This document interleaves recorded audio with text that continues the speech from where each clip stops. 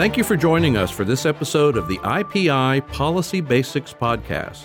Today's topic is the role of layoffs in the economy. We're coming to you today from the studios of Salem Media Group in Dallas, Texas. I'm Tom Giovanetti, the president of the Institute for Policy Innovation.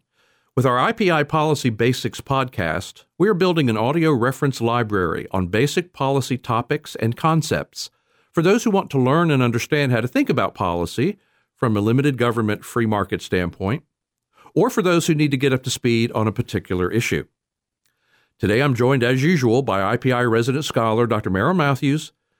And Dr. Matthews, today we want to talk about the role of layoffs in the economy. This is something you have recently been researching, and you've been making notes of some recent layoff announcements. What is the role of layoffs in an economy? Well, Tom, we've been hearing lots of news stories about layoffs, and some of them are big layoffs. I mean, Google's laying off 6% of its workforce, Microsoft 4 to 5%, Amazon just 1 to 2%, Salesforce 10%, Goldman Sachs laying off 8%, Coinbase laying off 20%, and that's just in this year. If you go back to last year, you're looking at Meta laying off 13%, Snapchat 20%. And Twitter, which is, of course, it was a different issue, but laying off 50% of its workforce. So a lot of people are getting laid off. And the news on this is there's headlines about it, but even as they're being laid off, we have a fairly strong economy, apparently, at least in the workforce department, because we're still at a very low unemployment rate at 3.5%. So what I wanted to do was to just point out that layoffs can hurt. They can be disruptive for families that are getting laid off. But they, from a broader macro standpoint, from an economic standpoint, they can actually be good for the economy and get the economy repositioned to do better and grow. Especially if you do these layoffs, sort of doing a preventive layoff that says we think the economy may be slowing down. We're going to take these steps now. We're trimming out some of the fat, and we hope that will actually let us be stronger if we do get a downturn.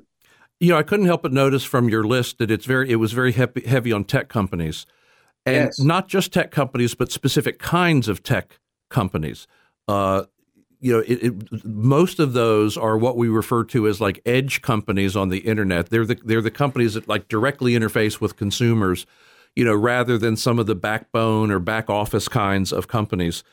And so when you see a list like that skews so heavily toward like one industry, and you look at the current economy, which is fairly strong, and as you say, unemployment being low, that looks an awful lot like simply one sector of the economy that is facing some struggles or facing some downturns, rather than something that represents sort of a broad view of the economy as a whole. And this is something we understand about economies. Sometimes one sector of an economy is doing really well, and another sector of economy is doing less well. And so you end up with these, sector layoff kind of situations rather than the entire economy. Right. And a number of these tech companies will concede that they essentially overhired during the pandemic. They were getting a lot of business as people were sitting at home and they were getting checks from the federal government. And so it may have made a certain amount of sense to ramp up then, but that's changed and we're not in that position anymore. And so now they're seeing both declining revenues, declining interest in their products and so forth, and they're looking to trim the workforce some. And that's even though some of these are fairly big trimmings, it's probably time to do that. Again, as I said, they're doing that before a recession. We don't have a recession right now that we know of. There's fears that we're going to be in a recession. So if you were essentially start trying to get some of the cost out so that you're managing your cost better, that would make you better able to survive a downturn if it comes. I want to reiterate what I said before about sometimes these things are sector specific. You can have a sector of the economy that's just been having a boom time, and now they're looking at maybe times being a little less boomy.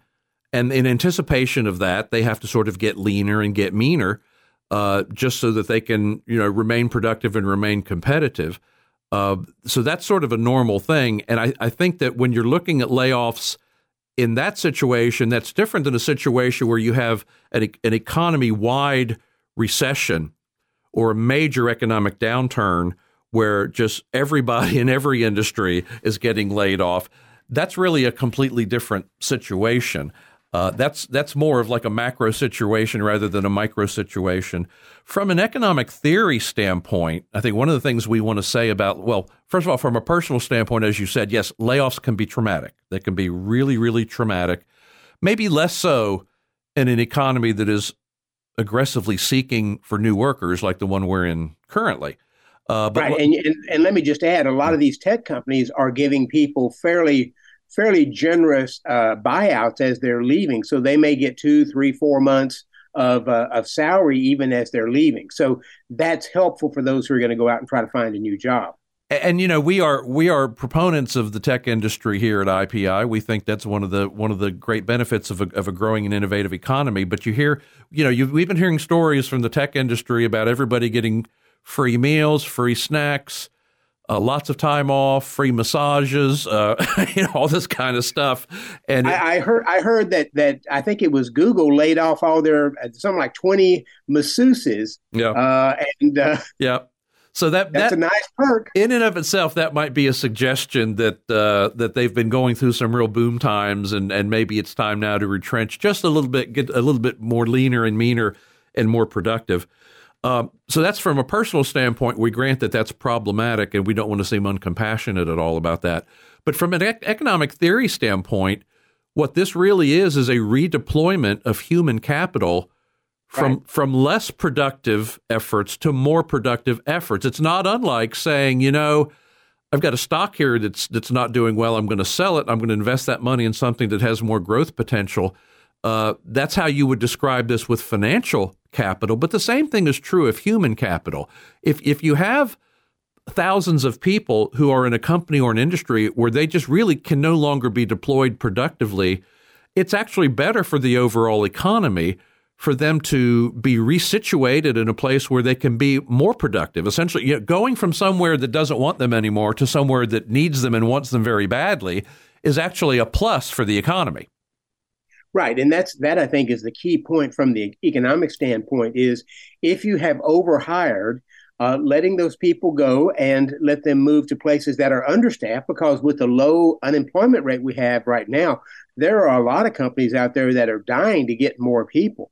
And so allowing that shift to go forward, you allow the company that is overhired to trim itself down some and improve its margins, but you also allow those companies that are struggling to find new workers the ability to be able to ramp up and to be more productive and competitive, that's the way they'd like to be, but they just had trouble getting workers. So with that low unemployment rate, I think this is one of the key differences between this and the dot-com bust that we had back in around 2000, 2001, when so many dot-com tech people were laid off and there was not really any place for them to go. Now you have an awful lot of jobs that are open for them to be able to go. And it may not be exactly the same job, but there's an awful lot of jobs out there available to people in similar situations. So I think it actually will work out very well for most of the people being laid off. Yeah, if you have technical skills, you might not be going to work at a place that's considered a tech company, but you might be doing tech for a non-tech company. You might be doing tech. Absolutely. You might be doing tech for a manufacturing company or something like that. So. And we've also heard stories from some of these tech companies, especially from Twitter. It seems like Twitter was just really bloated with people with useless or unnecessary skills, and that might be tenable for a period of time. But in the long run, that's not tenable. In the long run, to be employed, you have to be able to deliver value, at least in most cases. So if you work from this assumption that layoffs are actually a reallocation of human capital toward more productive means, and I do think that is the right way to look at this, then there are some really serious implications for public policy. And I think the overall implication is that if you want your economy to be as dynamic and as efficient as possible, it should be easy for people to change jobs, whether they're doing it of their own volition or whether they're doing it because they're laid off. it should be as easy as possible for people to change jobs. And so when we find instances in public policy that make it harder for people to change jobs, those are things we ought to look at trying to eliminate.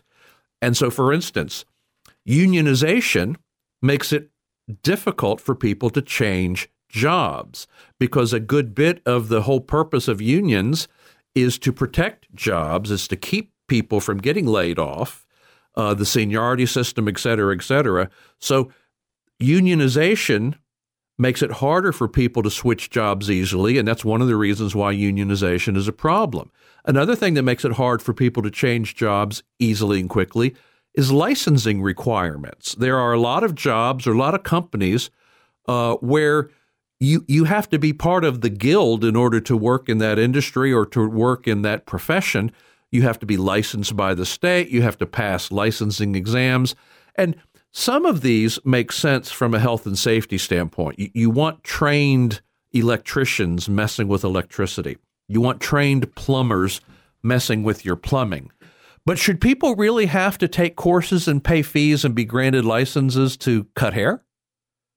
I mean, I understand why the existing guild of barbers and haircutters wants to do that, because it sort of protects them from competition. But things like licensing requirements, unionization, things like that make it harder for people to change jobs easily, they are friction in this process that we're talking about an economy being able to reallocate human capital from less productive to more productive means. And I think that sort of goes to the point that we have elected officials, Bernie Sanders, Elizabeth Warren, the House Progressive Caucus, who want to make it harder for employers to be able to let people go, dropping out, leaving people unemployed, and so forth. They want to really throw a wrench in that process. And in so doing, they end up really stifling the economy in ways that I don't think they really understand. Maybe they understand and don't care. But you want to let people find where they are most productive, and where they are most productive is where they will get their most value and remuneration from an employer. And that means a workforce that allows people to leave or to be transferred or to be eliminated and moving on to some other place where they can benefit more. That's a great transition to another policy implication we ought to talk about, and that is that people should be able to more or less work in the way that they prefer or in the way that they choose to work. And so we have this thing for the last several years that has been enabled by technology that we call the gig economy, right? People who are working, they're driving for Uber or Lyft or other delivery services. You've got people that are leasing out houses or apartments through like Airbnb and Vrbo and things like that. There are more and more ways now where you can actually earn income and earn revenue while maintaining flexibility and control over your life. And these are all largely referred to as 1099 employees because they don't get a regular paycheck. They don't have taxes withheld from their paycheck the way a traditional employee does. They get 1099s from the companies that pay them, and then they have to pay quarterly taxes and things like that. But there's a big move by a lot of progressive activists, not only in Congress, not only in the U.S. Congress, but also in California and some other blue states, to try to eliminate 1099 employees and to insist, for instance, that Uber drivers are actually employees of Uber, and that people who sell on eBay are actually employees of eBay, and people who sell on Etsy, to force them to be employees of Etsy. And this creates friction. This makes it harder for people to change jobs easily or to choose alternate forms of employment. If we want an economy that's as efficient and productive as possible, we want people to have as much control as possible over how they work, how they earn income, and we should not be erecting barriers to that, and we should not be creating more friction. We should be trying to eliminate friction. We should be trying to make it easier, for instance, for gig employees and 1099 employees to obtain health insurance and things like that, rather than making it harder like our current system does right now. So again, if you, and this is the reason why we're making this a Policy Basics episode, because this issue of layoffs gives us an opportunity to really think through some really key policy principles that just like you want financial capital allocated to more productive rather than less productive areas, you want human capital allocated to more productive rather than less productive areas. And to do that, we have to make sure that our employment law, our union practices, our tax system, and yes, even our healthcare system are more friendly and make it easier for people to change jobs. If someone is trapped in a job they hate or a dead-end job because that's the only way that they can get their health insurance, that's a policy problem. And that makes that person less productive rather than more productive. So that's our policy basics on the topic of the role of layoffs in the economy. It gives us an opportunity to talk about some important economic policy principles. So we hope that that was helpful to you. You can find more about economic policy, tax systems, employment law, healthcare, and economic efficiency at our website at ipi.org, where you can sign up and you can get notices about future content, upcoming events, and future podcast episodes. If you've enjoyed this podcast, how about giving us a favorable review on iTunes, Spotify, or your favorite podcast platform? You can also help to sponsor these IPI Policy Basics podcasts by becoming a member of IPI's Giving Society. Thank you for joining us, and we will see you next time.